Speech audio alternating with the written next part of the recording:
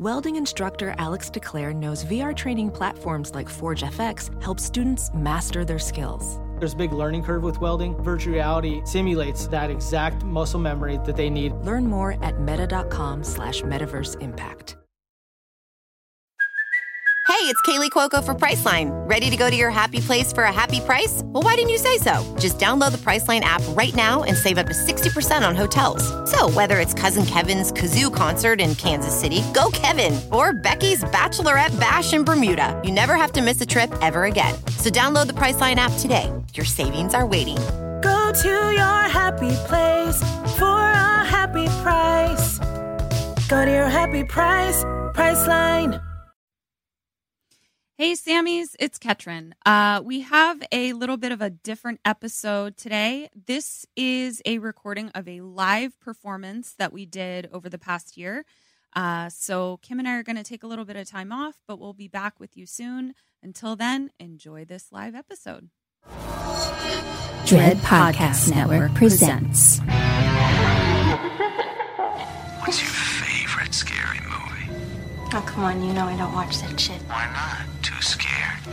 No, it's just what's the point? They're all the same. Some stupid killer stalking some big-breasted girl who can't act, who's always running up the stairs when she should be going out the front door. It's insulting.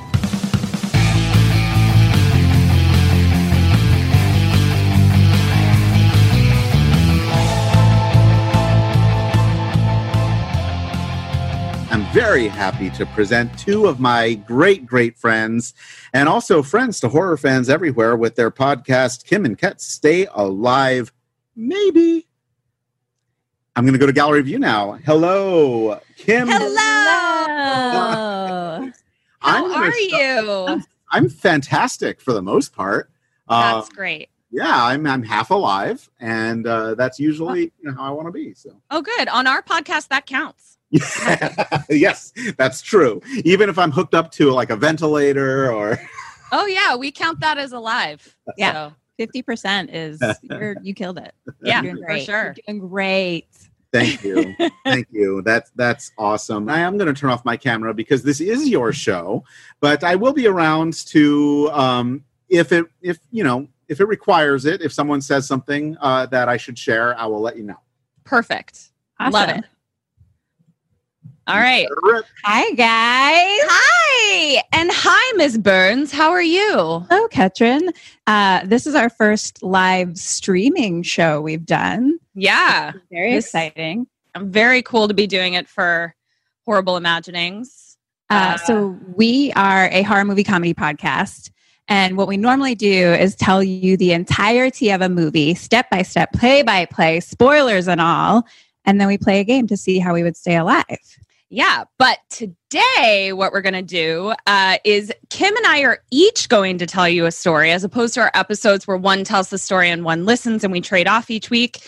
I am going to tell you all about an episode of Tales from the Crypt, and then Kim is going to tell you all about an episode of Tales from the Crypt, and we're both going to try and stay alive in each other's story. So that's feel free to participate. We can't see the chat, but Miguel will chime in if you have fun ways you think you can stay alive or whatever. If something comes up, I will interrupt just like this. Perfect. Okay. Well, I guess we'll just jump right in. Bernsey, are do it. You ready for this? Do start every show with a cheers. Yep. Our saying is Gina holes out, tits up. Cheers. Cheers. Cheers, everybody. All right. So, Kim. Yes. I watched an episode of Tales from the Crypt. Tell me about it. Well, I'm going to bring my friend in to tell you about it. Yay! The Crypt Keeper himself. Yay. Hopefully, this figurine will distract you from how poorly I'm about to do an impression of this man's voice. So just keep your eyes on the doll, everyone, because I look into the future, my darlings, and for you, I see something grotesque. It will sicken and disgust you. It's me! Tonight's tale is a sickening stab at suspense about a gold digger who wanted big bucks to buy baubles and bangles. Look out, Kathy. I think you just might find the big one. Nailed it. There it is. You hired. Already side tangent. Miguel, do you know that the voice of the Crypt Keeper, John Kassir, is a Towson alumni? He grew up in Loch Raven. Yep. I do know. I've talked many times with John Kassir about our old hood. Yeah.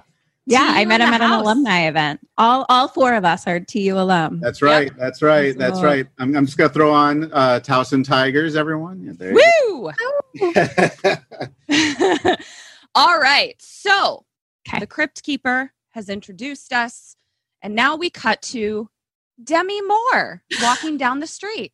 Demi. Okay, so you said Demi. Is it Demi or Demi? Demi Moore. Demi Moore. I say Demi. Demi. You know, I'll change it up.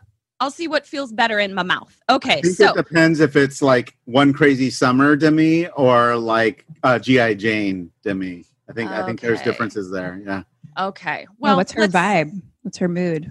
She's well, I don't want to give it away. So I'll let you all judge for yourself whether she's a Demi or a Demi. Okay. So she's walking down the street with a cigarette. Fashion is telling me we're in like late 50s, early 60s. Okay. Oh. Yeah. And she pops right on in to a fortune teller, and it says Madame Vorna. And there's a cute little dog, and his name is Trotsky, and he was my favorite part of the whole thing. Oh. And she kind of just like, Demi just kind of like busts in the door, and she's like, I don't believe in any of this shit, but it's my lunch hour, so here's $20. And Madame Vorna is just like, okay. And so she's like, what do you use? Like tarot or like what? And Madame Vorna is like, I have the second sight. I use myself and your energy and your spirit fills me up as a vessel. And Demi is just like, okay, whatever. So she like is rubbing her temples, which is like the universal sign language for telepathy, I guess. Okay. And she's like, you're a working girl, secretary, wasting your life, type all your life. You desire riches, but never found them. So now you're looking to marry Mr. Right. Or should I say, Mr. Rich? And to me is like, yeah, that's about right. You got me, bitch. And so Madame Vorna is like, you will lose your job by the end of the day and have a new one by night. And Demi is like, okay, now I know you're full of shit because I can't get fired today because my stupid asshole boss is out of town. So goodbye, you're full of shit, slams the door, tries to leave. Oh, but not before Trotsky sees through all of her shit and tries to bite her ankle. And she like kicks the dog off. Yeah. Rude. So I was like, okay, well, this bitch is on my shit list. Here we go. So she gets back to the office, right? And her coworker, Sally, is there. And Demi tends to like come into places like just as a full-blown shitstorm, like not really like observing what's around her. So she busts in and she's like, Madame Vorna was a quack. She said I was going to lose my job at the end of the day, but our asshole boss is out of town. And then Sally is kind of like going like this. And she turns around. Her boss came back early. So he's like, oh, don't worry about it, Kathy. I'm not one of those, thin-skinned bosses who is going to freak out when you call them an asshole. However, your lunch break is an hour, no? And Demi is like, yeah, why? And he's like, well, that clock says 1:25, not 1 o'clock. So I will fire you for that. Goodbye. Damn. So Madame Vorna is right. What's it? Yeah. Madame Vorna. You got it. Yeah. Oh, yeah. So cut to Demi on the street again after being fired. And she walks past a guy who's like yelling at a cocktail waitress. Like it's clearly like a club, like a nightclub, a strip club type of situation. And he's like yelling at a cocktail waitress being like, you're out of here. You can't do your job. And she's like, you can't fire me. I bring in money to this place. And I think it was Jennifer Tilly. Too bad I had no way of looking it up. Never know. We'll never know. We'll never, ever be able to find out. We'll never know. On the mystery of Jennifer Tilly. Yes. There are some other things that some people want to clear up. One, Andrew Nisa says, is Trotsky selling newspapers? Is he selling newspapers? Trotsky No, he is the dog? not. Trotsky the dog is not selling newspapers. And Jeff Alderman says, she's going back a bit. She's rubbing Demi's temples. Yeah, she's rubbing Demi's nipples and her own temples. I see. Yeah, it's kind of like, that thing where you like pat your head, but it's like her temple and Demi's nipples. What? Don't judge her process. That's how she works. No, it's not a judgment. Just asking the question. Just asking. It's her telepathy process. Was that Jennifer Tilly? Do we know? I can look it up. Okay, so I'm pretty sure it was Jennifer Tilly. So anyway, Jennifer Tilly, we'll call her, is like, you can't fire me. Like, I bring in money to this place. And Al is like, are you kidding me? You're totally replaceable. Hey, you want a job? Pointing at Demi on the shit. That nipple telepathy worked. Yeah, it does. So my question for you, question number 1, Ms. Burns. Yes. What do you do and what does Demi do? I mean, I need a fucking job. And so I think we take it hand in hand. This is working out perfectly for me. Let's see. I'm going to give you a point for Demi. Concerned. Okay. I don't know if this job is going to work in your favor in the long run. So no point for you, but you're correct. Demi does take the job. But first, she busts like a hurricane back on into Madame Vorna's place, disturbs Trotsky, who's just trying to take a nap. And she's well, he's got a very busy job selling newspapers. And so she busts in and she's like, okay, I got fired, but it's because your stupid clock is fast. And she like is looking at the clock and it's like 25 minutes fast. So I guess she's like, I would have been back on time for my lunch break if your clock was right. And I'm like, bitch, wear a watch. Like, other people's clocks are not your concern. Like, wear a watch. You're a professional woman. So, and Vorna is like, but you weren't unemployed for long, were you? And Demi is like, okay, well, no, but still. And so Madame Vorna is like, every exit is an entrance somewhere else. And I was like, oh, that should be on like a motivational poster. I guess it is. It's sort of like when one door closes, the window another one opens. Got it. Okay. I'm going to say not Jennifer Tilly. Really? Not Jennifer Tilly. And one question about the job from Daniela. What are the benefits like? Is there medical dental? I can assure you that there's not. Okay. I can say that with a lot of certainty that there's absolutely not. Okay, so we did that. Demi is then like talking. She's like, listen, you were right about the job, but I still think you're full of shit. And Madame Vorna is like, listen, you're going to meet a man. You're going to marry him. And he's going to be rich, but like, he's not going to be rich when you marry him. Like, he's going to be okay. Right. And so Demi is like, no. I'm not marrying anyone unless they're like yacht rich, like when I marry them. And we all have standards. Right. So, and here's the thing. If that is your jam, I don't disagree. Like, marry someone who you know is rich already rather than marrying potential. You know what I'm saying? If that's your thing. So Madame Vorna like kind of calls her out and is like, oh, Rich is very important to you. But what about love? And Demi is like, yeah. Love's cool too. Love's totally cool too. And so she's like, Madame Vorna is like, you're going to meet this dude tonight. Like, he's coming into the club tonight when you work your first shift. And she's like, he's a huge man. You'll marry him. And then shortly after you marry him, he will inherit a ton of money and then die a violent death. Oh, shit. So at that point, Demi is like, go on.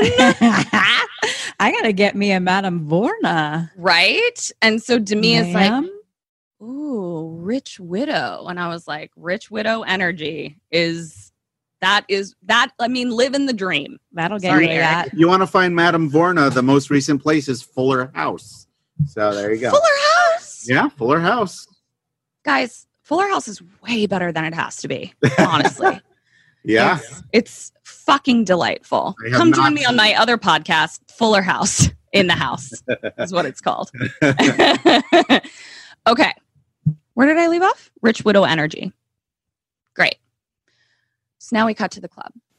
First night at the club. This is also how I confirmed the time period, because every woman that gets on stage to dance, lovely, but it's all the same.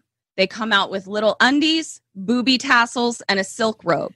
Hairstyled exactly the same dance moves, possibly the same music every single time.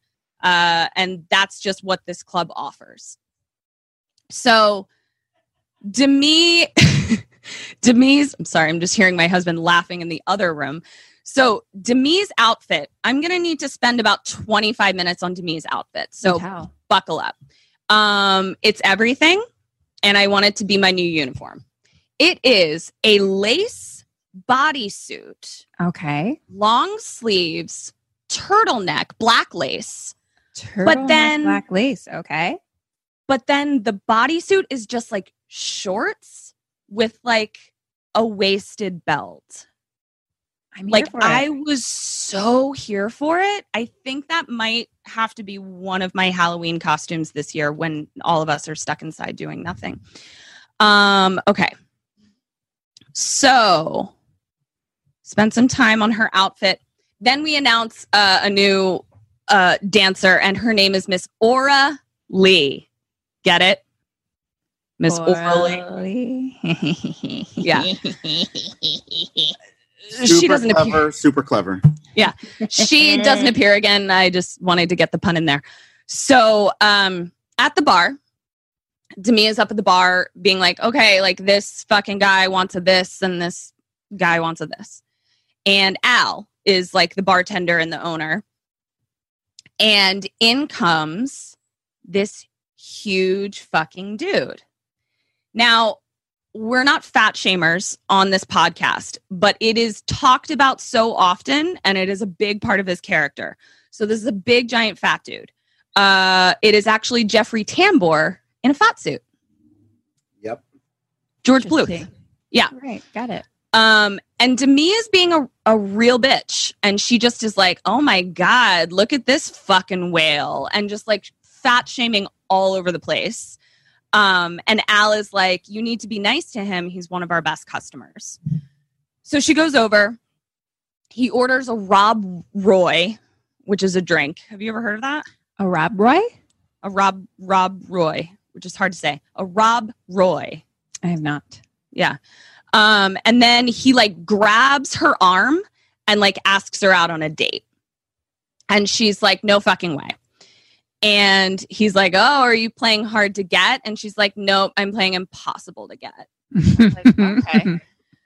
So she's like, hey, Al, one Rob Roy for the fat boy, like super loudly. Like he just fucking hears her. And so then at that moment, she kind of has a light bulb go off and she has a realization and looks back at him. So now we cut to her taking a smoke break. And he, his name is Charlie. He approaches the big guy. And he's like, I know you don't want to go out with me, but I don't take no for an answer, which I'm like, this is definitely the 1950s. So, and he's like, but you move me. So she then says, come on, Howard Van Lines couldn't move you. And I was like, you're just a bitch. You're just a bitch. Ouch. So he laughs uncomfortably and he's like, I know I'm a little overweight. And she's like, a little overweight? Yeah. And Hitler was a little anti-Semitic and the Pope is a little Catholic. Damn. Rude. Harsh. I mean, like, pretty clever comebacks, but like also rude. Ouchies. So she walks away and he corners her and is like, this is just what I wrote, is breathing largely. Well, he's a big dude. He does everything largely. Large and in charge. Yeah. So he's like, we have a special connection between us. It's destiny. And she like pushes him off. So now we cut to her like running down the street, like booking it. And she busts in unceremoniously to Madame Borna's place. And I'm like, Madame Borna needs to lock her door. And she's just on the couch with sweet little Trotsky after his paper route. And she's just like rubbing lotion and she's got like a face mask on. And she just like busts in and Madame Borna's like, what's up? Like as if she knew she was coming.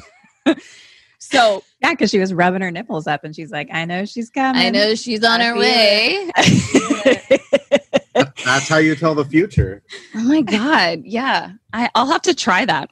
So Demi busts in and she's like, please tell me that fat, disgusting pig isn't who you're talking about. And Madame Borna's like, oh, you were rude to him, weren't you? And she's like, no. She's like, sit down. So Demi is like, he's just like the fucking grossest. Like, you so gross. And Madame Borna is like, sorry, bitch. I don't know what to tell you. Like, this is who you're marrying. So she reiterates, she's like, he is the one who will inherit the fortune after you're married, and then he will die a violent death. Have an animal cracker. Trotsky swears by them. And I was like, I haven't had a good animal cracker in quite some time. They are delightful. So, cut to Sally and Kathy. So, Demi's name is Kathy. Sally is her friend who is like, the boss is right behind you. Mm-hmm. And Demi is like, Sally, I just can't do this. Like, I absolutely can't do this. And Sally is like, do it! And so Sally is like, Madame Borna said that he was going to like fucking die real quick. So like, just suck it up, you know, stick it out, let him stick it in, and then you'll get lots of money. And so they, at this point, start like fantasizing about how he might die. And as they're saying it, we're like, watching it happen to him as if it's happening. So like at one point they're like, he's going to get hit by a truck. And then Demi is like, he's going to choke on a big piece of meat. And then they like laugh about it. Like, I was like, okay, so we're dealing with full-blown sociopaths here. And we cut to the club again. So this is the next night. So she had lunch with Sally. Okay. Now she's back for her shift at the club. Same booby tassels on everyone. Same numbers as the night before. But the crowd seems to be digging it. So who am I to judge? And big guy comes in again. And she goes to serve him. And he asks her out again. And she's still like, hard pass. And so he keeps asking. And he's like, do you feel this? Like, it's our destiny. So Kim, question number 2. Do you agree to go out with him? And does she agree to go out with him? I mean, I think that I kind of want a yacht. Who doesn't want a yacht? I think that we both say yes, hand in hand. Okay, let me think.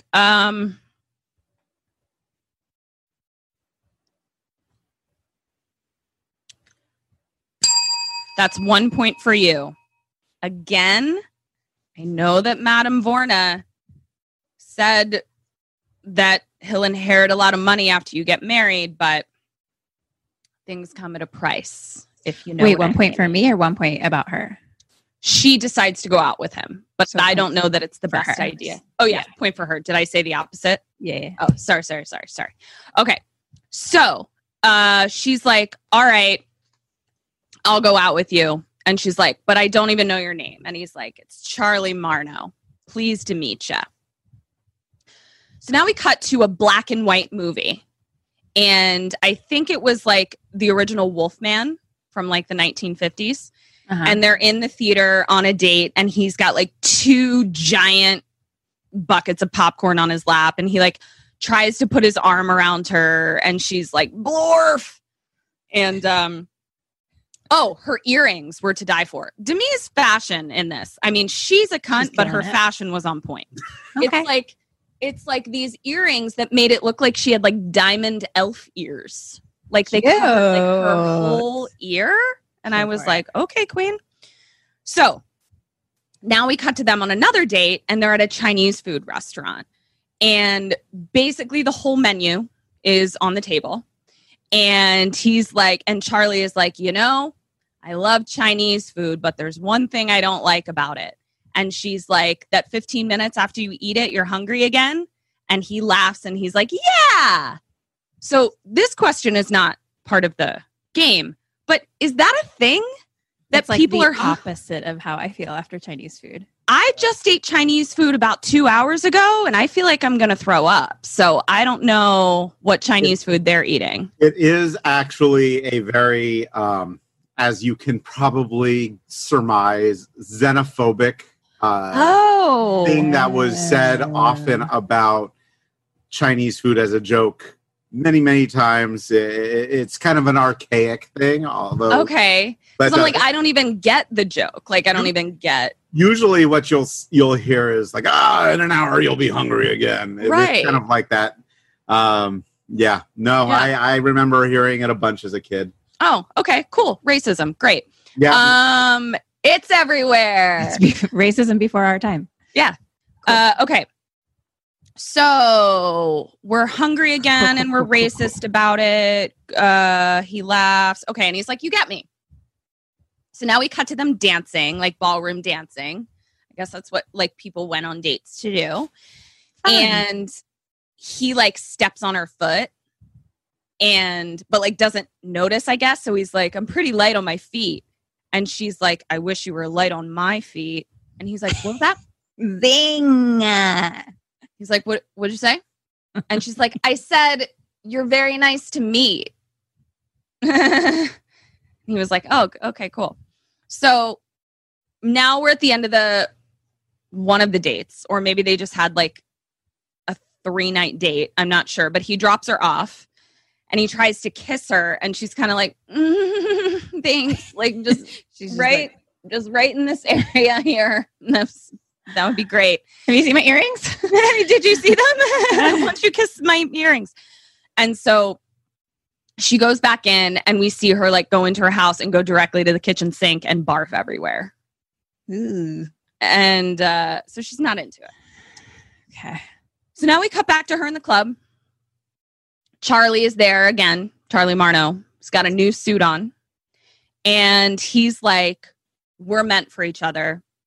I ain't got much now, but I got good prospects and I'm crazy about you. Will you marry me? And she's like, let me think about it. Tell me about your family, like your background, like who's rich or not in your family. And she's like, I just would hate for something to happen. Like, I just want to make sure that like there's someone in the family that could like help us out or something. And Charlie is like, I mean, just my uncle, like he's pretty wealthy. He like owns a factory, and he's like worth a lot, but that's it, So now knowing that, marriage proposal, Kim, do you accept and does Demi accept? Well, you know what, bitch? You keep not giving me points for trying to get my fucking yacht. So I'm not going to. I'm out. I'm done with this fucking nipple telepathy. What? Tilapia? Okay. And how about Demi? I think she still wants the yacht. She's going to go for it. That's a double ding, bitch. All right. You're catching on. You're catching on. Finally. So she's like, all right, I'll marry you. Cut to their wedding day. Lots of feathers and pearls. That's her vibe. Feathers and pearls. That sounds like her. Mm-hmm. Yeah. Cut to their wedding night. And lots of barf. It's a lot of barf. Yeah. Hopefully Charlie's into barf play because that's what he's going to get. So he's like laying on the bed and he's like, what's taking you so long? And she's like in the bathroom, just like chain smoking at her own reflection. Oh no. Oh no. And she's like, I feel like I've been on that date before. Yeah. It just feels too real. It feels familiar for me. Where you're like in the bathroom, like trying to like psych yourself up. Like, come on, we can do this. What am I doing with my life? Why? Oh man, been there. Okay. So she's like, you know, questioning all of her choices. And she's like, start without me. And he, okay. And he's like, all right.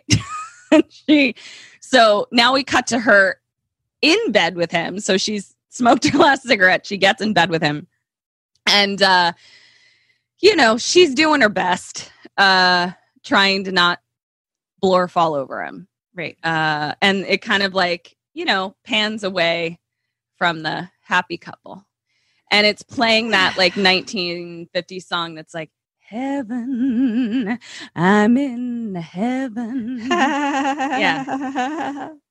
And as this is happening, we're getting like a fantasy sequence that is her and she and Charlie dancing in sort of like a Ginger Rogers, Fred Astaire type of situation, interspliced with her home life now as a housewife. And she's just like miserable and like making him all the food and like doing the laundry and like washing his underwear and like sneaking vodka out of the laundry pile. Like, you know, she's not, she's not living. Can I get in here? I can't let this stand. Please. What did we fuck up? Being just a slight thing. My nerdiness is going to show up, but the song is called Cheek to Cheek. Yes. And it's from Top Hat, and that's from 1934. Okay. Oh, thank you. Oh my God, you're hired as our dramaturg. 34, 54. Yeah, they're the same. Yeah. So she is drinking out of the laundry pile. Got it. Okay. So now we cut to like music like screeching. And we're back in bed again. And this time she's like, I have a headache. And I'm like, ooh, it's a card I've played. And she asks, like she's had it by this point. And so she's like, hey, have you heard from your uncle recently? And Charlie is like, why would I? He's out west with his family. And she's like, his family? I'm not sure you fucking know how inheritance works, bruh, but he's probably going to give his money to him. She doesn't say all that, but that's, you know, that's her inner monologue. Okay. Got it. But she does say, she's like, why didn't you fucking tell me he had a family? She's like, this is just my life here that you're fucking with. And she like locks herself in the bathroom. So, question number 4, Kim. Yes. You have married Charlie Marno, and you just found out that there may not be any money in it for you. So, what do you do, and what does Demi do?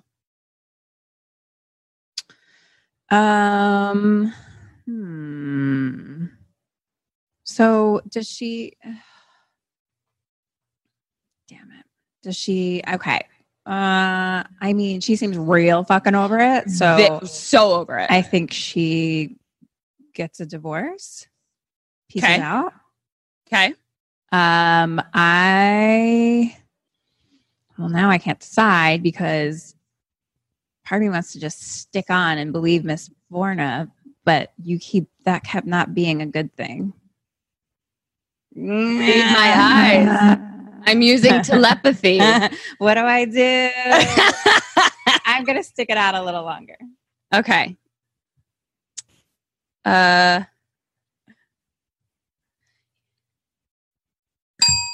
Gave you the old switcheroo, Kim.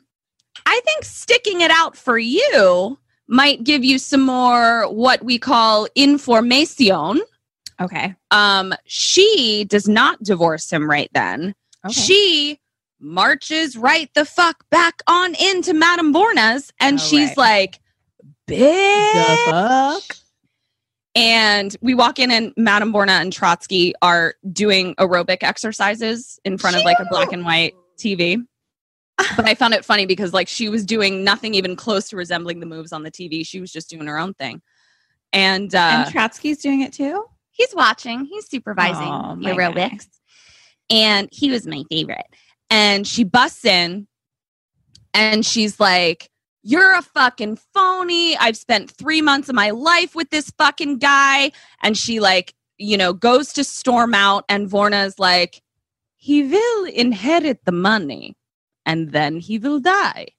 Vorna is right. Vorna is always right. And Demi's like, fuck off, and leaves. So now we cut to Demi storming out. Not storming out of there, maybe a time jump, going across the street to a bakery / laundromat. I thought it was a laundromat, but then she was buying bread. So I'm like, did they combine these two enterprises in the 1950s? There's no way for us to know. She's in a bakery and she goes to buy her bread or dry her underwear, whichever one. And all of a sudden she's like surrounded by press, and they're all like, ma'am, how does it feel? How does it feel? And she's like, whoa. And they're like, you're our millionth customer. And for our millionth customer, we're going to give you $1 million.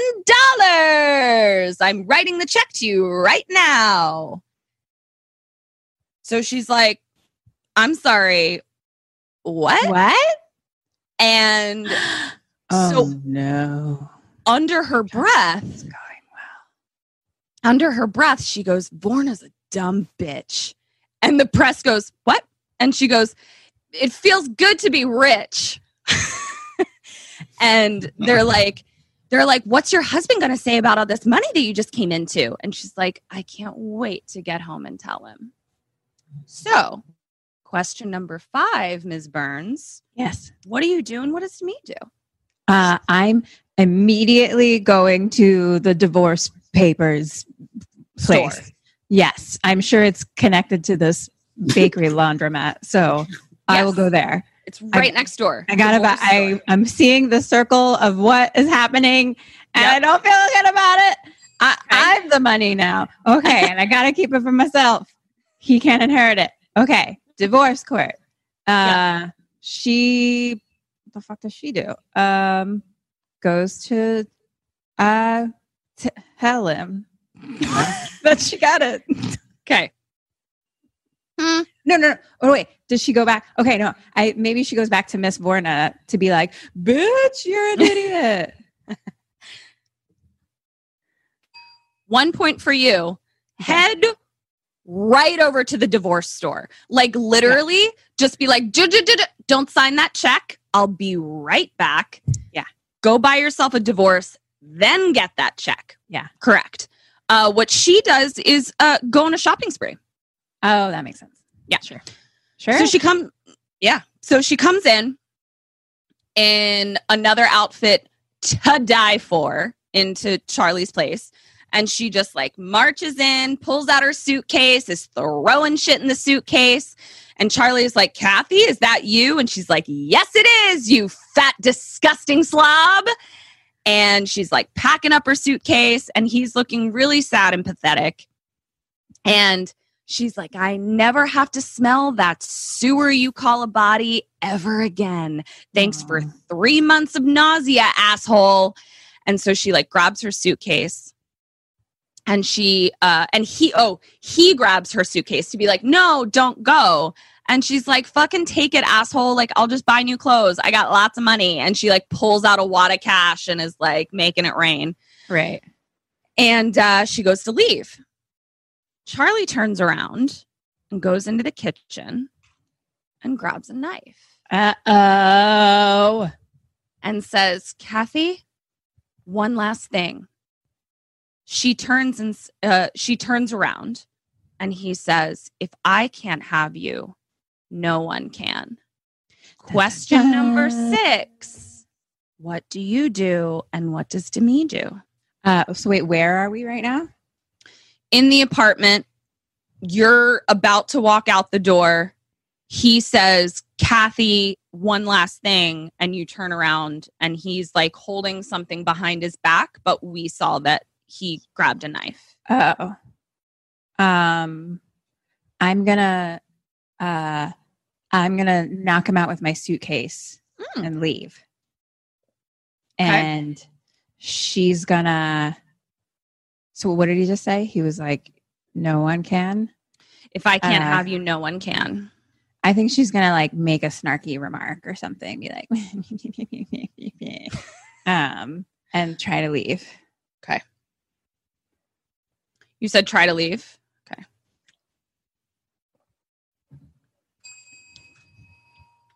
That's 1 point for you and a half a point for Demi. Okay. She does try to leave, but by this point, she's pretty freaked out. So her snark has left the building ahead of her. Okay. And so she goes to she sees that he has something behind his back. So she goes to open the door, but he kind of runs up and slams it. And at this point, she's now pleading with him. She's like, Charlie, don't do this. And total change of vibes here. Now she's all Miss Sweet Little Housewife, turning on the tears. Don't do this. And Charlie is holding there with the knife like this. And she's like, put down the knife. And he puts it down.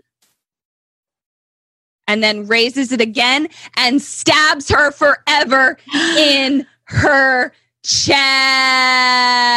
And he's going nuts. He's just for 35 minutes at least. Okay. Wow, So that's a big portion of the show. Yeah. It was an hour-long episode. 35 minutes of it was him stabbing. So now we cut to a newscast with footage at a cemetery. And we see a headstone that says Kathy Marno on it. And the news reporter is saying, Ernie Kefros reporting, Kathy Marno was a lonely girl who wanted love and money, and she married Charlie Marno after she was told he would inherit a large sum of money and then die. He did inherit the money after he killed her. I'm reporting from the state penitentiary where the priest has given the last rites to Charlie Marno after the biggest last meal any death row prisoner has ever had. Oh, shit. I get it because he's fat. Yep. So we're watching Charlie be strapped into the electric chair. Apparently, press could just go hang out, watch some executions, grab a coffee, whatever. That's true in the 1930s, 50s. Yeah, 1930s, 50s, which are the same decade. So he's strapped into the chair, and then the flip is switched, and then the lights kind of flicker, and then the reporter's like, well, that guy just died behind me. So bye. Ernie Kefros reporting live from an execution. And the last thing he says, he's like, that was something, a violent end for a violent man. I'm Ernie Kefros reporting. And then it sort of pans out and we see that Ernie Kefros is on a TV screen now. And Madame Vorna is just sitting on her couch, smiling, little Trotsky, eating animal crackers. Oh. And there's a knock on the door. Someone comes in and says, Madame Vorna, I heard you can tell the future. And Madame Vorna just smiles and said, you heard correctly. Right, Trotsky? The fee is $20. Pay in advance. Crypt Keeper. Poor Kathy. You're hired, Miguel. She did bite the big one, and that Charlie was a cut-up. Still, he wasn't sad in the end. You see, when Charlie got his just desserts, he requested seconds. Oh, you do it, Miguel. Laugh. Yeah. The end. Yay. Yay. Change my Also, virtual background so we're together. I love it. also, Kim, I realized I forgot to do the Dead or Alive, so I'm going to total your know. points without Dead or Alives. I know. Okay. I messed up. So let's see. Well, I usually fucking suck at them anyway. Yeah, so you it's usually great. fuck Good those for up. me. So 1, 2, 3, 4, 5, 6, 7.5. You got 7.5 out of 12. So, Ms. Burns, I think that means you're motherfucking alive. Yes, queen. Nice Alive. work. Nice work. Woo! Guys, Okay. it's not hot here at all. It is 11:30 and it is still 94 degrees. A chill 94 degrees. Chill 94. So Yeah. don't mind my glistening glow right now. Oh, I mean, it's just a halo. Oh, thank you. I do want to say, all right, so from the chat, Any fun things from the chat? No, there's tons of stuff that I'll kind of just mention really quickly. Mostly, I want to point attention to both Richard K. Johnson and Carol Ann Flanagan, because they both have a very good understanding of the Tales from the Crypt universe. And Oh, perfect, because we don't. well, Richard K. Johnson very astutely says, and he's absolutely correct, that these are morality tales, and Yes. that it'll always be about a character who's a complete dick and has something coming to them, something very violent and bloody coming to them. Carol Ann said the same thing, but she also gave a little bit of history. She talked about Bill Gaines, who was the publisher who created the EC line of comics, similar to what you have on your pictures there. And he discontinued Tales from the Crypt in 1954 in reaction to the Hays Code, also in reaction to a series of courts. This was me, not her, saying this part. Series of court lawsuits stemming from a book that was written called Seduction of the Innocent, claiming that these books caused juvenile delinquency. Yeah. What? And do we know what magazine he went on to create after? The Mad one with the That's guy correct. with the ears. Mad Magazine. Mad Very Magazine? good. That was going to be my guess too. Very good. Alfred E. Newman is the guy with the ears, but yes. Wow. I'm We both rubbed our nipples correctly. very good. Very good. Miguel, before you get started, Kim, since we have some new listeners that are hearing us for the first time, I love having these fact checkers as we go, because one of the things that people should know about us is Kim and I are fans of the horror genre, but we have seen so little of it and been so not immersed in it that we get to just watch all of this stuff with like completely fresh eyes that is totally unaware of anything else. So having people in the audience that like actually know what the fuck they're talking about is so fun for us, because we're just coming at it from like, let me tell you a fucking story, bitch. And it's We have, so it's super fun. a Patreon too, and so then we kind of do some research there for that. Yeah. Which is called our postmortem. And everyone should know about the Patreon and support the podcast. And I will say the podcast wouldn't really work if you had seen everything. Wouldn't. Exactly. Yes. We couldn't do it. Couldn't do it. Yeah. Right. Yeah. All Okay. right.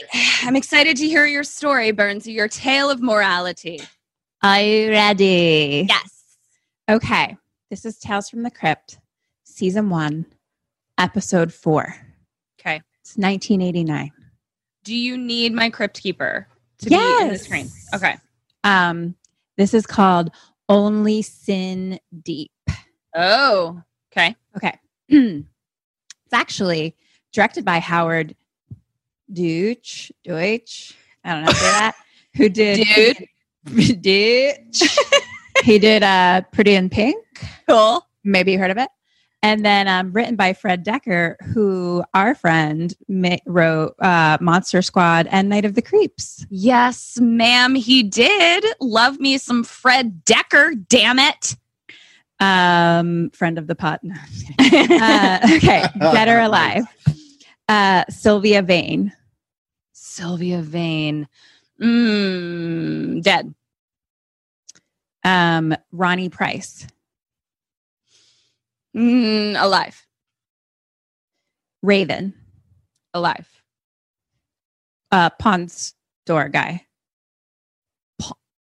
Pawn store guy. Got it. Alive. Smitty Pimp. Smitty Pimp. Dead. Cop. Alive. Okay. We start with our friend. There we go, Crypt Keeper. And he's like wiping off a dirty mirror. And he's like, mirror, mirror on the wall, who's the fairest of them all? And then the glass breaks and he laughs. And he's like, ooh, 7 years bad luck. Speaking of bad luck, it's time for a nasty little terror tale from my Crawley collection. And this one's got a message too. A story about greed, death, and a girl who learned that beauty is only sin deep. Thank you. We're going to be like doing live shows, be like, Miguel, we need you to come on the road. We're just going to need you to like laugh at the beginning and end of each story. Okay, I'm totally game. I kind of like being your Beetlejuice or whatever it is. I love it. I can only do chainsaw sound effects. I can't do anything else. So yeah. Ketra does great children. I do. So, have you heard my baby crying? Do it. All right, I will turn on the camera so people don't think I'm faking it. But there's a kitty. I see a kitty. You can't hide kitties from me. I see kitties. Hi, baby. Mila. Hi, baby. Oh my gosh. You're my baby now. Hello. Mm-hmm. I love you. She's a great cat. Oh my God. All right. Tiffany, how's my baby cry? All right. Let's hear it. Yeah.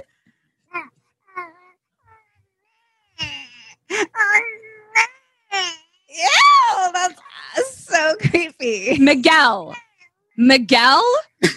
you are possessed by a haunted baby. Please go see the possession doctor.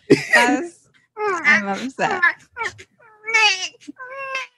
It's like more uncomfortable because your camera's on, so I see it coming out of your body. I had to turn on my camera because it doesn't work as well if you don't see me. Because otherwise it's just an actual baby. I can't wait for the chat to get to that part. All right, I'm going to leave you alone. I'm so upset. Why did you do that? Well, I asked. You gave me permission. We didn't know what we were saying. Okay, what are we talking about? I'm terrified. Okay, here's my story. New York City streets at night in the 80s. Okay. Motherfucking Leah Thompson. Love her. Walking down the street with a Caroline in the City. Yeah, and a fucking like fur thing, and she walks by someone and she's like, want a date? And the dude's like, no thanks. Oh, rude.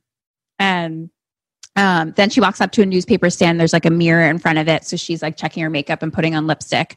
And her friend Raven comes up and Raven's like, if I had $1 for every time you stood in the mirror admiring your face, I could get off these streets and retire to the Bahamas. Oh, okay. Living that yacht life. Like, yes. And Leah's like, this face is my meal ticket, honey. So this whole thing, Leah Thompson is doing a thing. Okay. What's her thing? There's an affectation to her voice.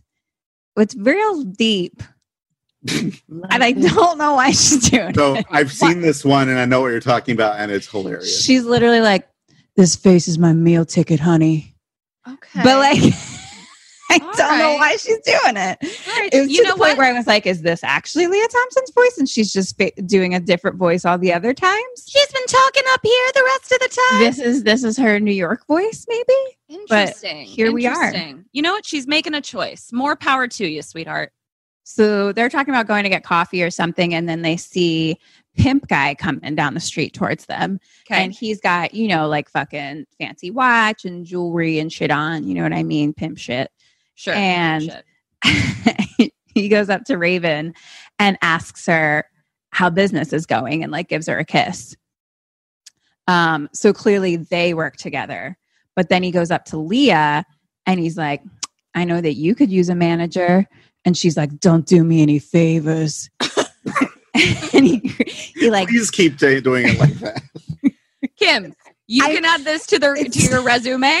We have chainsaw sounds and Leah Thompson deep voice in this episode. It sounds like I'm exaggerating, but I'm really not. It's like literally what her voice sounds I really want like some casting director to be like, do you do any impressions? And you're like, I do. Have you seen episode 4 of Tales from the Crypt? Leah Thompson. Leah Thompson? The chat is asking for those chainsaw sounds. Just do it. Ring.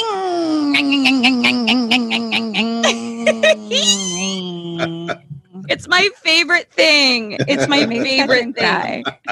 Yeah, whenever it's the way she says I love you. So when she does a chainsaw sound, she's saying I love you and then I cry. I get very excited when it's in a horror movie, so I can do it for her. So anyway, the pimp's trying to like be like, we should work together. And like, she's kind of like, fuck off, and tries to walk away. But he kind of like grabs her shoulder a little bit and pulls her back. I don't like and that. It's like, hey, I'm just talking business, sweet thing, you know? And she looks at him and she's like, I'm going to say this once. You touch me again and I'll shoot your dick off. Okay. And the pimp grabs her and he's like, listen up, little girl. This is grown-up time out here. You want to have an attitude? You might need some protection. Pretty little girl like you could get ugly real fast with an attitude. You hear what I'm saying, sweet thing? And she just stares at him and he kind of like laughs and walks away. Sure. So we see what's going on there. Yeah.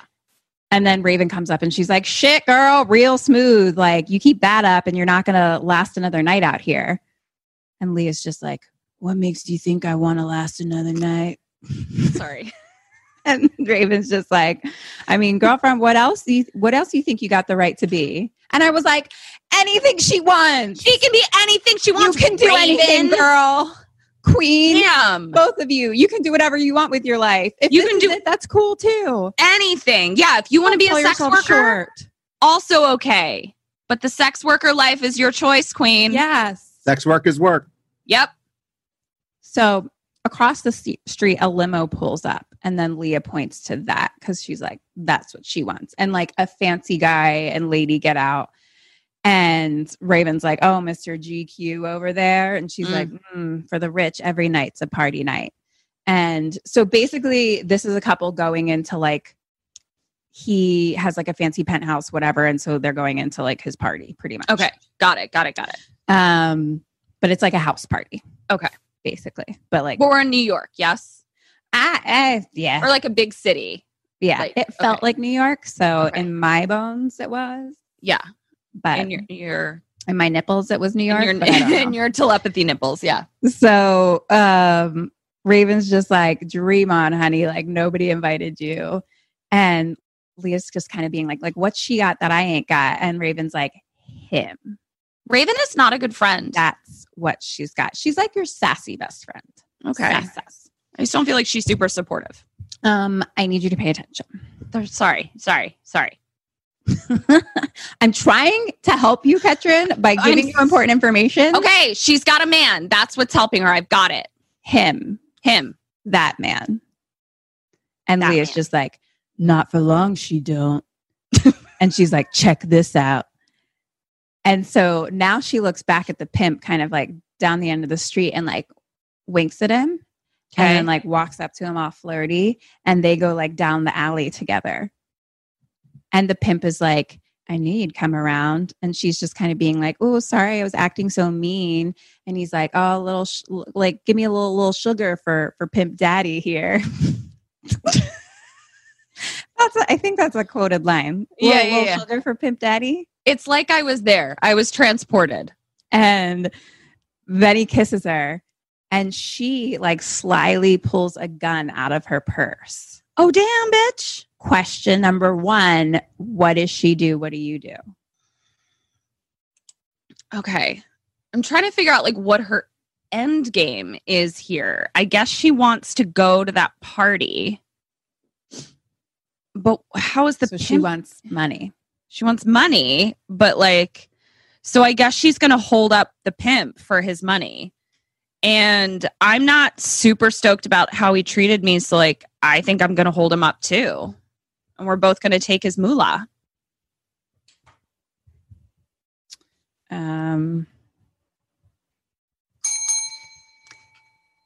Double dick right off the bat.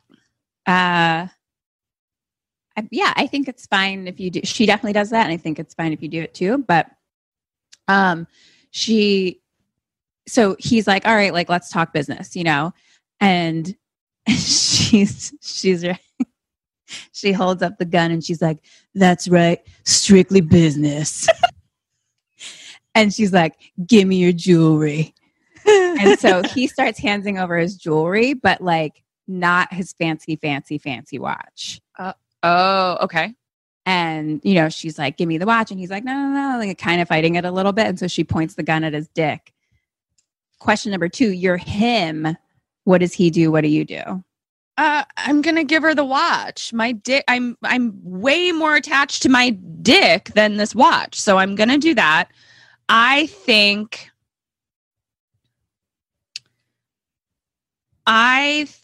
he calls her bluff and is like, you're not going to shoot me in the dickular. Point for you. Keep your dick. Thank you. I love my dick. Can we say dickular again? Dickular. I'm eating my Count Chocula and almost sprayed milk all over. He gives her the watch, but then he kind of grabs her arm and like tries to get the gun from her. Okay. So within the shuffle, she shoots him. Like in the dickular? A couple times. In the dickular and the stomachular and all over yular. Oh, okay. So he's goodbye. He's dead. Like he's donezo. He like shoots her. She shoots him a couple times. Like he like falls to the ground. Oh shit. Okay, Leah Thompson. And then she's like I said, strictly business. And then leaves the alleyway. This is my favorite character you've ever played. I really can't wait for you to like watch it after this and see how much I'm not exaggerating. I'm very excited about this. It's like, it's very distracting. It's just then she goes back out to the street and she tells Raven that she's Raven is freelance now. Oh, okay. Basically. Cut to a pawn shop.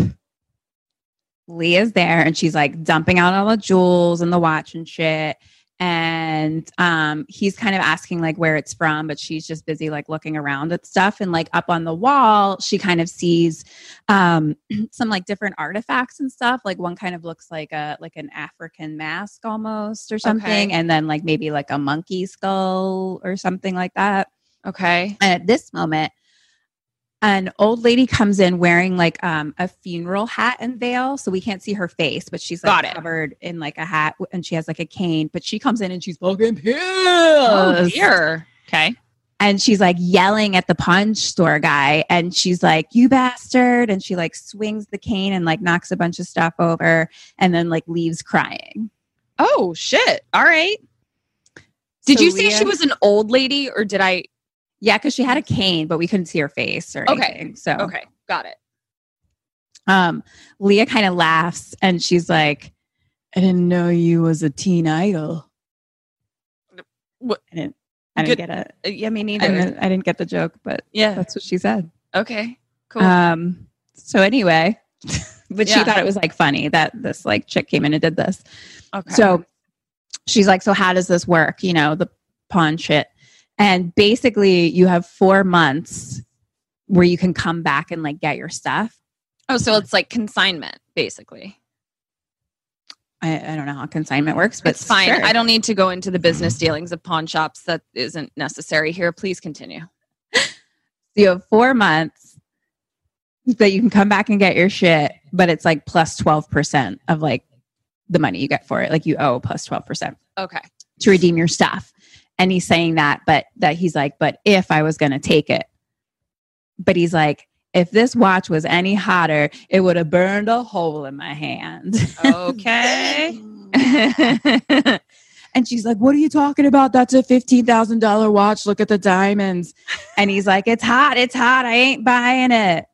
Hot. Meaning So like it's stolen? Okay. It's stolen. So he's like, clearly all this shit is stolen. I'm not fucking buying your stolen shit, bitch. Okay. So she grabs it and she's like, fuck you, and starts to leave. And he's like, wait. And he's like, fucking like, look, I'm not teethist or anything, but he's got some fucked up teeth. They're just real like. Sorry. Just grimy. Teethist? Yeah. Yeah. This reminds me, I'm going to bring up an old episode, but one of my favorites was I think it was the House of 1,000 Corpses episode, where half of it was discussing people's teeth. Was it? Yeah. It was either that or Devil's Reach. It was some Rob Zombie movie, and it was like Rob Zombie. Yeah. House of 1,000 Corpses or Halloween. We've done honestly, this is great because we don't know 100% of the shit that we say. So I'm like, oh my God, that sounds so funny. I should listen. Also, I've been laughing a long time in silence because in the chat, back to Dicular, which is bringing up a very old joke, but Jeff Alderman posted just the word perpendicular.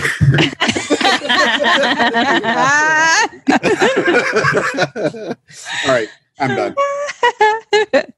So he's just like skeevy looking a little bit, you know? And so he gets that extra creep on right now because he's like, I mean, I ain't interested in them things, you know, but I can see you got something worth a whole lot more. Sir. Okay. And she's like, sorry, old man, I just retired from that biz. And he says, no, not that. Your beauty. Okay. And she's like, okay, silly me, my beauty, what?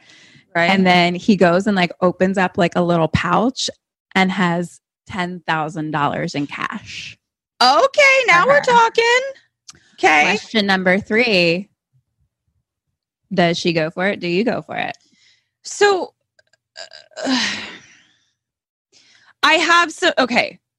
I, Ketrin Porter Martin, have some questions. Yes, ma'am. Yes, I am very beautiful, Mr. Pawn. I see you have $10,000 there. How are you? Like, what am I going to give you? Am I modeling for you? Am I participating in some sort of face transplant? I'll tell you. Okay. Basically, he's going to make a plaster of Paris of your face. Plaster of Paris of my face. I'm down for that. I like arts and crafts. And I think she also agrees because my bitch likes money and her face. Oh. Point for her. Okay. Don't make a plaster of Paris of my face. Okay.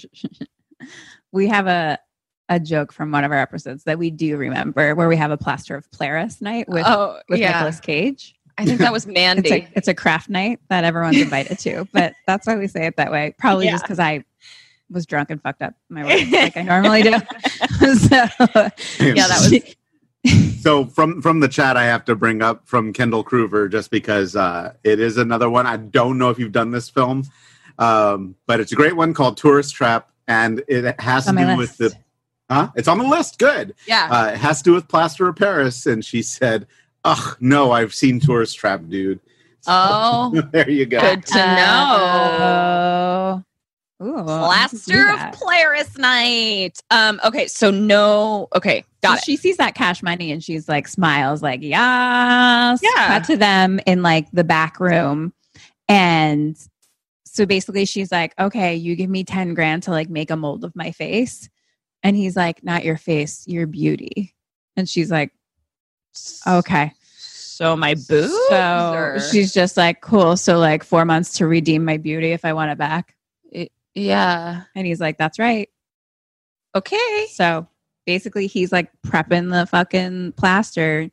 And then he starts to like pour, but like behind him, we see he has like a case of like all these other like faces in it pretty much. Okay. Creepo. So she leaves clean faced and beautiful as she is. Okay. And he's inside and he's like fucking chanting. There's candles lit everywhere. And like he blows some like powder out and like all these things. And then he's just talking to someone, but we don't see. And he's like, it's almost time, my love. Like soon you'll be back with me and you'll look just like you did before. And then we pan over and he's talking to a coffin with a very dead skeleton. Shoot. Okay. A very not even dead person, but just straight skeleton situation. Straight skeleton. In like a beautiful white, maybe wedding dress. Oh, gosh darn it. He says, like the day we were married. Must have been the wedding dress. All right. Okay. All right. I felt it in my nipples. So Leah, much like our friend Demi, gets some money and she's like, spa day. Right. And then it's like a montage with 80s music and she's gotten her hair done and her nails done. And she's like looking through magazines at like different dresses she wants. And she's like shopping spree. And then she's like trying on like different like lingerie and dresses and things like that. And then she puts on like this like hot little like black leather dress with like some gloves and pearls. And she's just like fucking Scrooge McDucking through the money. Sure. And cut to a limo pulling up outside of the penthouse party. Okay. And Leah gets out. Okay. Moving on up to the penthouse. And Raven happens to be across the street seeing this, like, what? Yeah. And so Leah walks in. It's one of those things where it's like the elevator opens up to the apartment. Yeah. Similar to my penthouse. Of course. You've been there. So she walks in and like everyone looks at her because she's like stunning. Okay. I think is why. But everyone is like, who's that?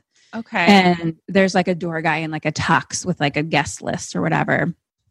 And our man from the beginning. Yeah. In your opinion, like Leah Thompson, very pretty woman, but like, is she like fucking fire in this? Like, does she look fucking just, because to me, I'm like, oh yeah, she's a cute girl. She's cute.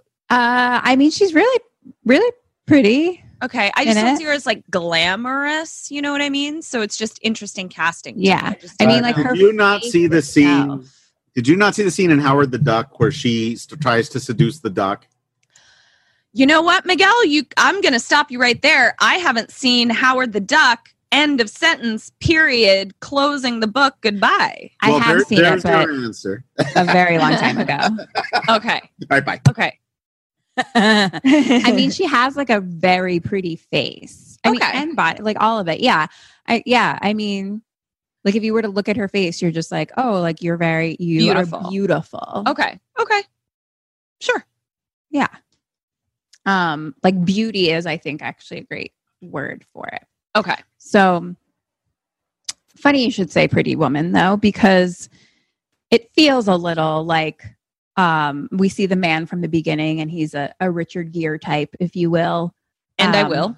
He's an actor that is actually in all the things and you would recognize him. But it's him and the woman from the beginning and they're kind of like off to the side, like laughing or something like that. But he happens to see her walk in and it's his party. So he kind of like gives the heads up to the door guy to let her in. Right.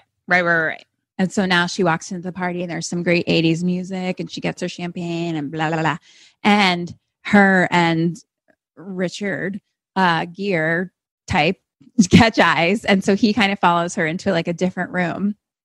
And we find out that it's his place and they're like chatty and flirty. And, like she's like, oh, don't you have like to talk to your guests or whatever like that? And he's like, I saw you and something more important came up. And she's like, sounds like a cheap sexual innuendo to me. And he's like, oh, sorry. It was supposed to sound like an expensive one. The banter, the witty, rich banter.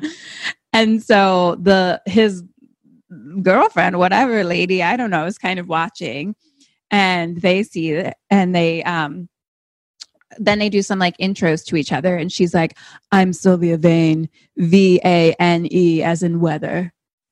And okay. And he's like, I'm Ronnie Price, as in everyone has theirs. Ronnie. Oh my. So much banter.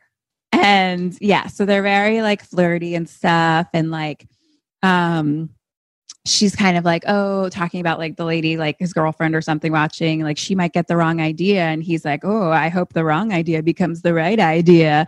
Okay. And then she like slaps him, with her gloved hand. And he's kind of like, what are you, a psycho? And then she turns and she's like, just playing hard to get. Oh my. So it's like real flirty. And so she starts to like leave the room and kind of like go towards the elevator. You're him. What does he do? What do you do? Let's see. I'm going to go after her. No. He's going to go after her. I am going to not be a dick, and I'm going to go back to the girl that I brought to the party because that's rude.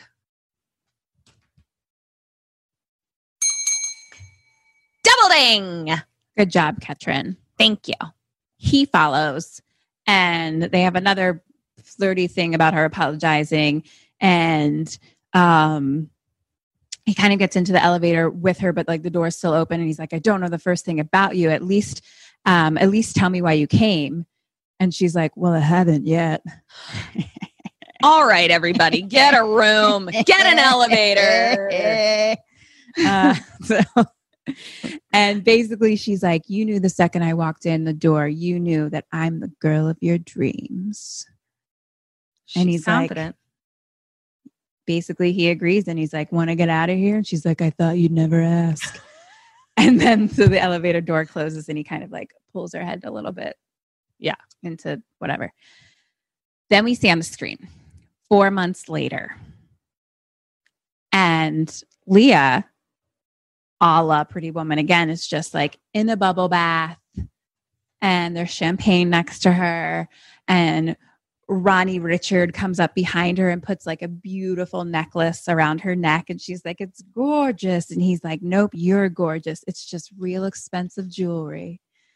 Okay. And he mentions again that she's the girl of his dreams, and like kisses her and pours some champagne and leaves. And in that moment, there's a mirror next to her, like on the side of the tub, and she kind of looks in it, and she looks like a little tired looking for our beautiful Leah Thompson. Yeah, you just know, a little. Cut to sexy times, and you know, this was really just an arm going like this on something, and then him being like, "Oh yeah, oh yeah." He was trying to find the nipples so he could tell the future. Right. But it was just like, and because it's the 80s, the bed has mirrors. And so he's just like, oh yeah. And she's just looking at herself in the mirror. And she's like really seeing that she's got some like kind of some crow's feet. She's getting some crow's feet. She's got a little crow's feet. As he's happens to the best of us, girl. So now it's a little later and he's going away on like a business thing. He'll be gone for a couple days. And she's like sitting at her vanity and like looking for makeup and stuff, like a little upset. And he's like, you're a knockout. What do you need all this for? All this makeup. And she's like looking at herself and she's like, I don't know. I got an acne flare up or something. And he comes to like kiss her goodbye. And she stands up and like turns the light off so we can't see her face. Okay, she's, like, honey. Ashamed. Yeah. So now Leah is in a big but fancy funeral hat, also with a veil. So it's like a big black hat with like a dark veil. But she's at the doctor's office. Okay. And the doc is telling her that she doesn't have cancer. It's not this disorder, blah, blah, blah. But he's a dermatologist. Maybe you could go to a different specialist. Da, da, da, da, da, da. And she's like, I just want a simple answer to a simple question. What is happening to my face?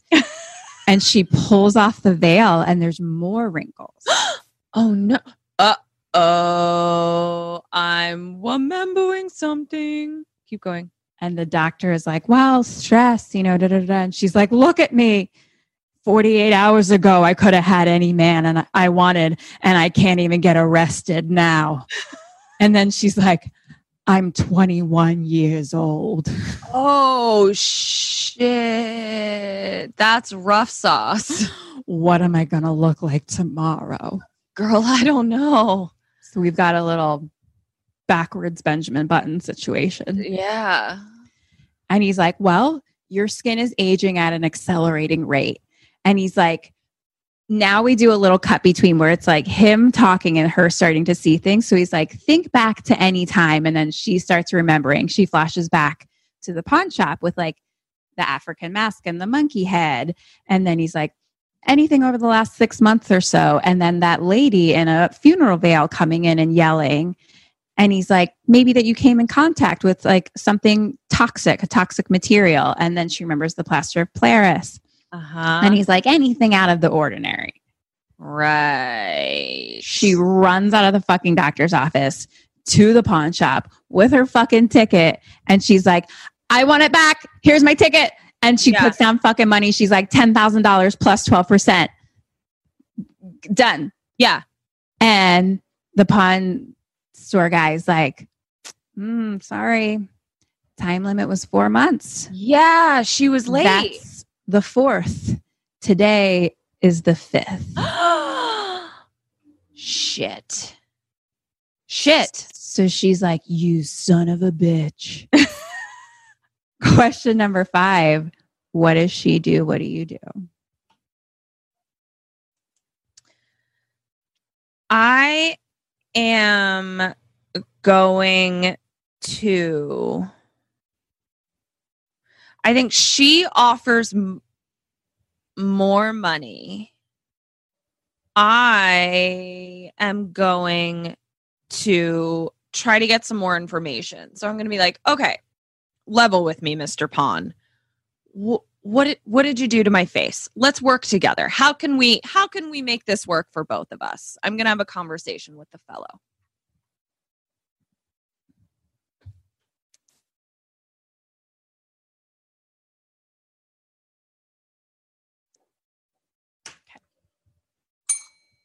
That's 2 half points. 2 half points. Okay.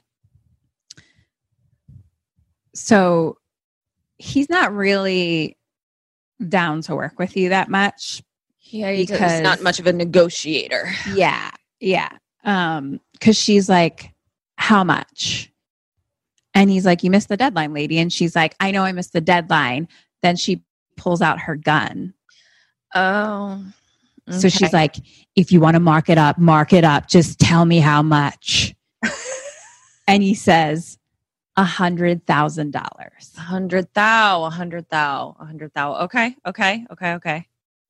So at that point, the pawn shop door opens, a little ringy ding ding, and a cop comes in. So she like immediately puts the gun down. He didn't see anything. Okay. And the cop comes in holding like coffee and like donuts or something. And he's like, hey, Timmy, whatever the fuck your name is, like he's friends with the pawn guy. And so they're like gonna have coffee together.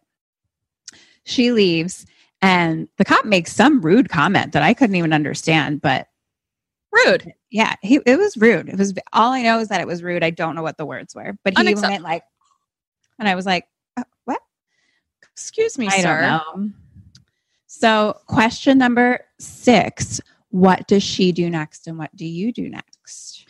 So the cop has walked in. Was she on her way out? I think I missed that. Yeah, she left the pawn shop. Okay.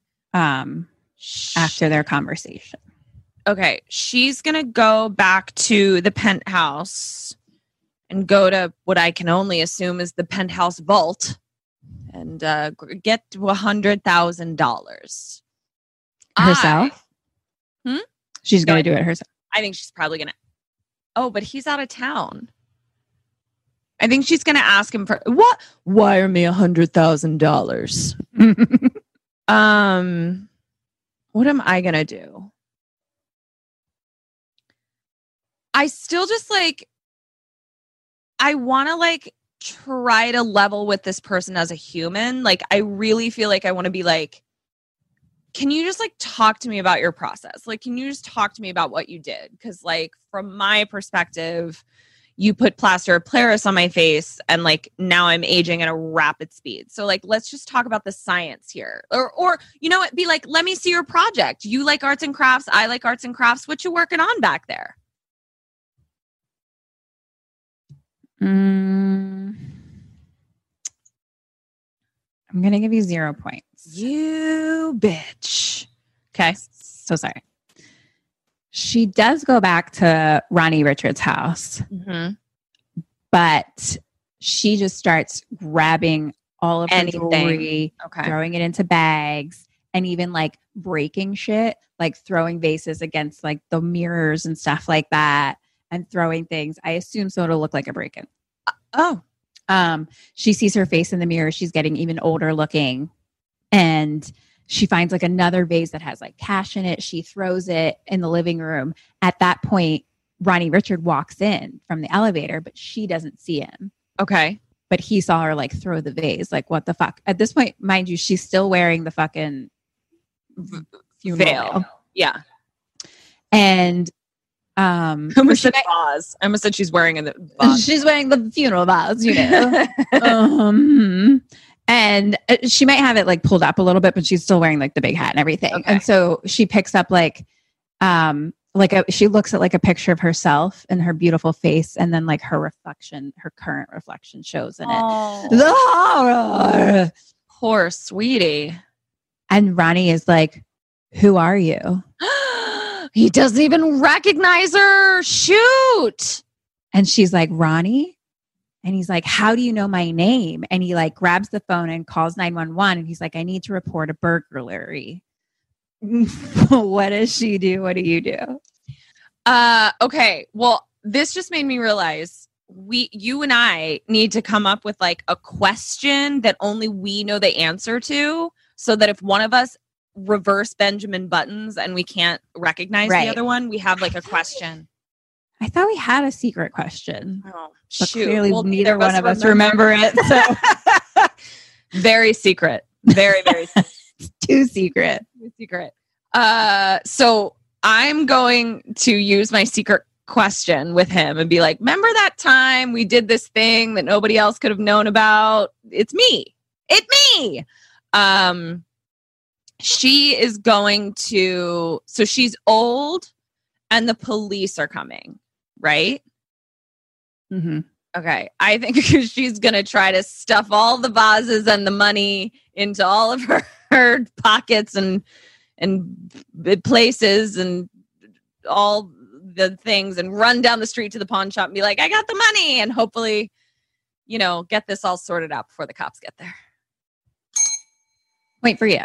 Oh, thank you. Secret. I think talking to Ronnie is probably maybe a good idea. Yeah. She pulls out her gun. This gun. She's relying on it too heavily. And shoots him 5 times. Okay. And so now he's on the ground and he's who are you? And she just stands over and she's don't you recognize me, lover? No. I'm the girl of your dreams. And then she shoots him again. Like 7 more times. What is your end game, bitch? Just like bam, bam, bam, bam, bam, bam, bam. I was like, For 35 minutes. Dead. Why? So she thought for 35 minutes. Yeah, Okay. exactly. Wow. So then she grabs the money and the jewels and she throws down the gun into the mess and she leaves. She gets back to the pawn shop and it's locked at this point. And so she goes to like the back door and uses one of the old trusty 80s Oscar the Grouch trash cans. Right. You all know what they look like. Mhm. And she like breaks in. She still has her hat and face cover. So now she's in like the back room and she sees like the cabinet of like plaster of Paris faces. And then she sees hers. Yeah. And then she goes into like another side room, the closet, and she opens it and it's the coffin. Okay. But in the coffin is a beautiful young woman. And so she like slowly like reaches towards her. Pawn shop guy grabs her back. And she like, he says, that's the way she used to look. So beautiful. But now I need other women's beauty just to keep her that way. But it's a small price to pay, I think. Okay. And fucking Leah's like, look, I don't know what kind of crazy ass voodoo shit like this is, but like we had a deal. And so she like dumps out all the jewels and she's like, this is worth more than $100,000. So she's like, I want it back. I want it back. Like give it back. And then she like lifts up the veil and her face is like wrinkly and almost like oozy a little bit. Like it's like looking rough. Oh, shit. Like she's Benjamin buttoning out. Oh, no. And she's like, I want my beauty back. And he's like, sure, I could do that if that's what you really want. No, yeah, it is. That's why I'm here, brah. Yeah, that's what I want. That's what I said. And he hands her the newspaper. I guess this is the next day. I don't know how time works in this voodoo land. And how could we? And the headline says, Playboy iced by gold digger. And it's Ronnie's face and her beautiful young face. So now they'll recognize her. Well, this is a real fucking pickle, Burns. So then the little front doorbelly ding dings. They're like in the back. There's like a curtain separating. And it's the cop coming in with coffees again. Mm-hmm.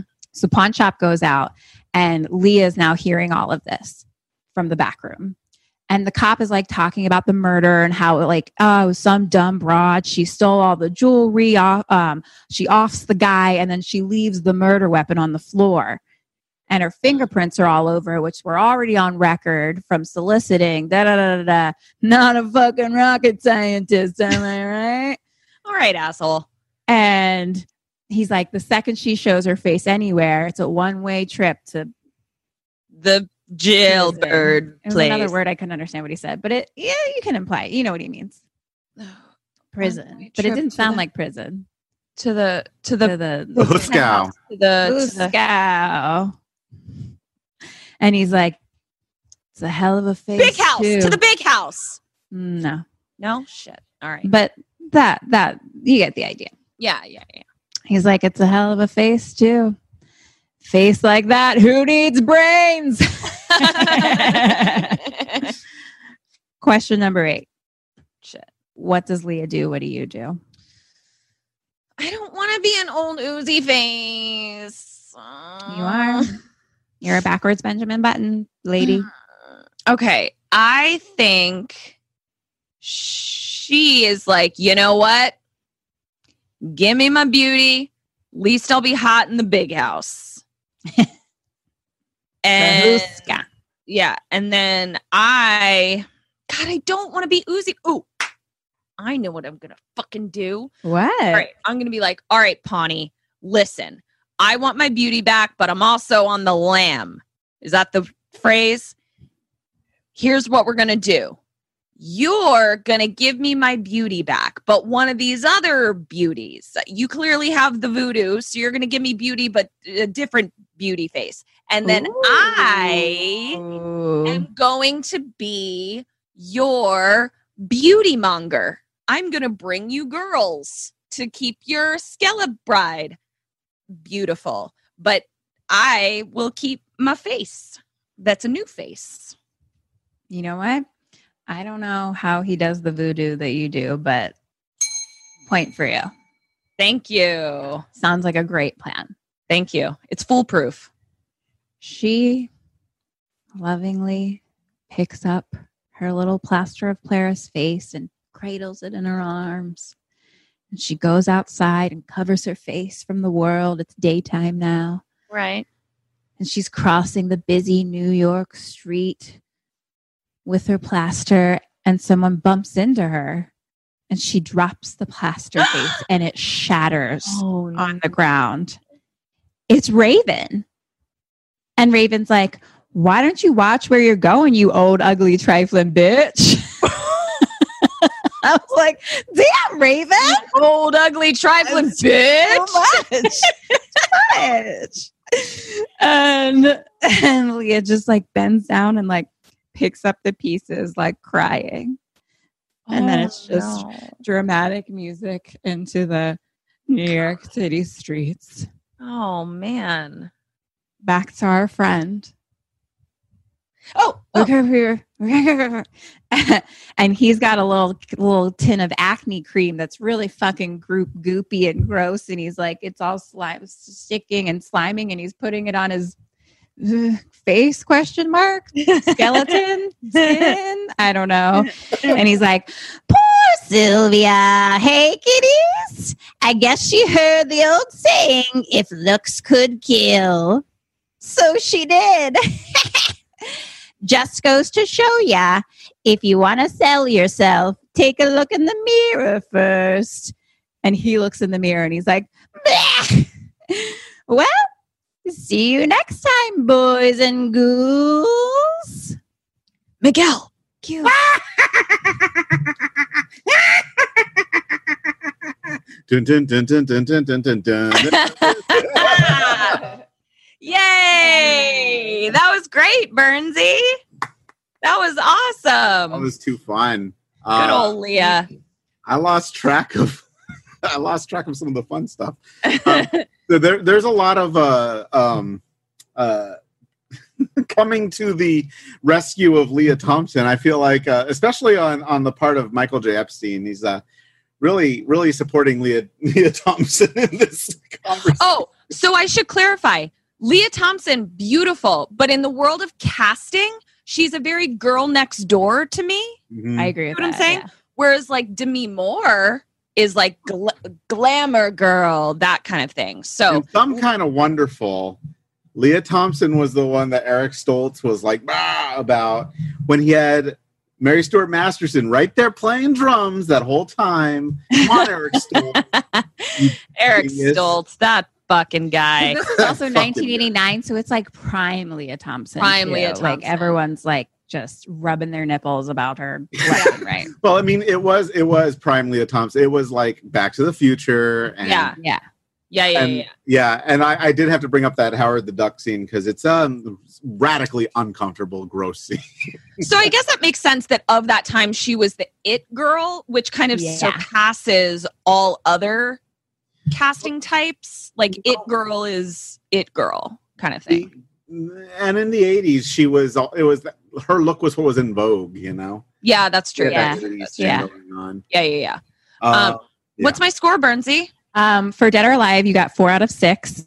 Oh. For questions, you got 9 out of 16 for a total of 13 out of 22. Not bad. That's more than 50%, which means I'm alive. I wish I had a soundbite of calling Clive from Frankenstein. Well, that's our show, Miguel. We did it. You did Yay. it. That's. I'm alone, but I'm sure that the chat is pretty sure everyone in my dreams is going to have that Leah voice. That's from Kim, add that to your resume. I know that was brilliant. Take a video of it right now and send it to you. It was perfect. It was perfect. Michael, again, poor Leah Thompson. They don't even let her jet ski in this. Oh, was she a jet ski enthusiast of some kind? There was another one. Go back to. Sorry, the chat was going fast, so it's hard for me to. It's quite all right. We had a lot going on. Yeah. Oh, this one. Okay, so I found this very funny. Jeff Alderman says that he loves that you stay so consistent with the pastor of Polaris thing. And Kendall Krufer jumps in and says, I will never hear it any other way. And then comments again in all caps, Polaris. Just so you know, here's what I find hilarious. I do need to go back and listen to that episode because there is no plaster of Polaris or Paris in the movie Mandy. So I do not know. I don't know what we were talking about. We were talking about. So we were just having a craft night. Yeah, why? Why are we having a craft night? So everyone go back and listen. Tell us what the fuck we're talking about because we don't know. We don't even know our secret question to keep each other alive. So. I mean, that's kind of the brilliance of it. I kind of don't want you to know. I think it should. the beauty is in the mystery. The beauty is in the mystery, right? Yeah. That's what people call us all the time, Miguel. Mysterious ladies. Good. Well, there you go. That's why Kendall says I am clapping. And I guess I would be remiss if I let it go that the water skiing is a reference to a 3D film called Jaws 3. Oh my. Place at SeaWorld, by the way. Wow. BT Dubs, SeaWorld Orlando. I've seen that, but not in 3D. See, that's why you had this Leah Thompson thing going on. You didn't see her in 3D. Right. We had that conversation too, where Michael says, "I'm really kidding. She doesn't need to defend it," which we know. It's just funny. Michael made me laugh really hard earlier because we were talking about Jaws 3, and I was like, "Well, they just didn't see her in 3D," and Michael said, according to IMDb trivia, she's 3D in real life too. You know, I have heard that. I have heard that. Amazing. Yeah. Leah Thompson is 3D. Beautiful. It is 12:35. Yeah, it is past your bedtime, sir, and it is very past my bedtime. I'm actually going to watch another movie before I go to bed. So you're a crazy goodness. Thank you, by the way, so much. I'm going to thank you again in a second, but I want to thank everyone who stuck around. I know it's been, our festival. It's an endurance test, but hopefully you had fun. It does seem like you did. I know I really did. I'm really glad we did this because it mixes it up and it makes it more fun. Tomorrow, we only have 3 blocks, so join us tomorrow. We got some of the fun stuff at 3-ish. I don't remember the times, and I'm too lazy to look, but at 3-ish, we've got The People Behaving Badly, so that's the human killers kind of thing. Ooh. And facing off at around 6-ish, a little bit later, 6:30, maybe 6:30.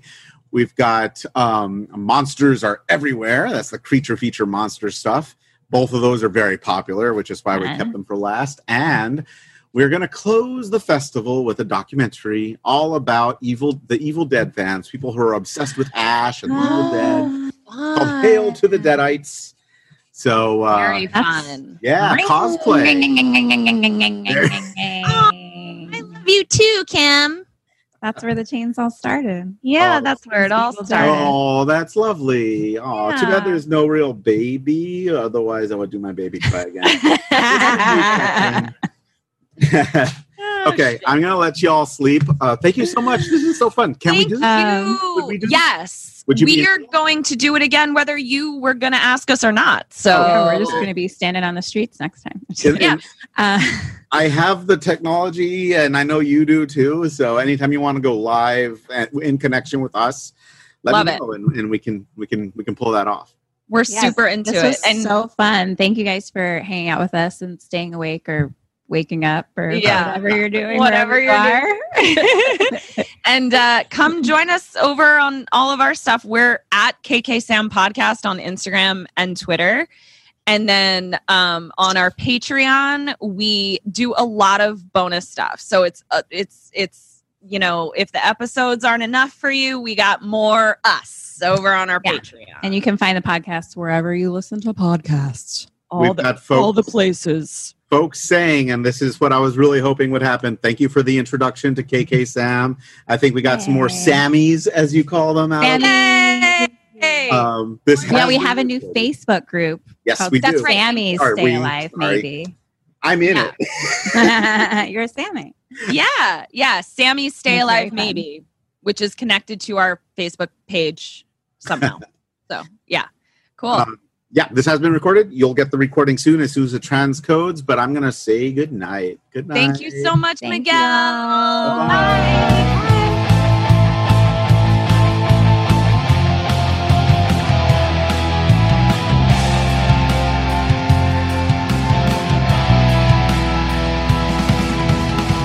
Put a ghost in me. I'm done.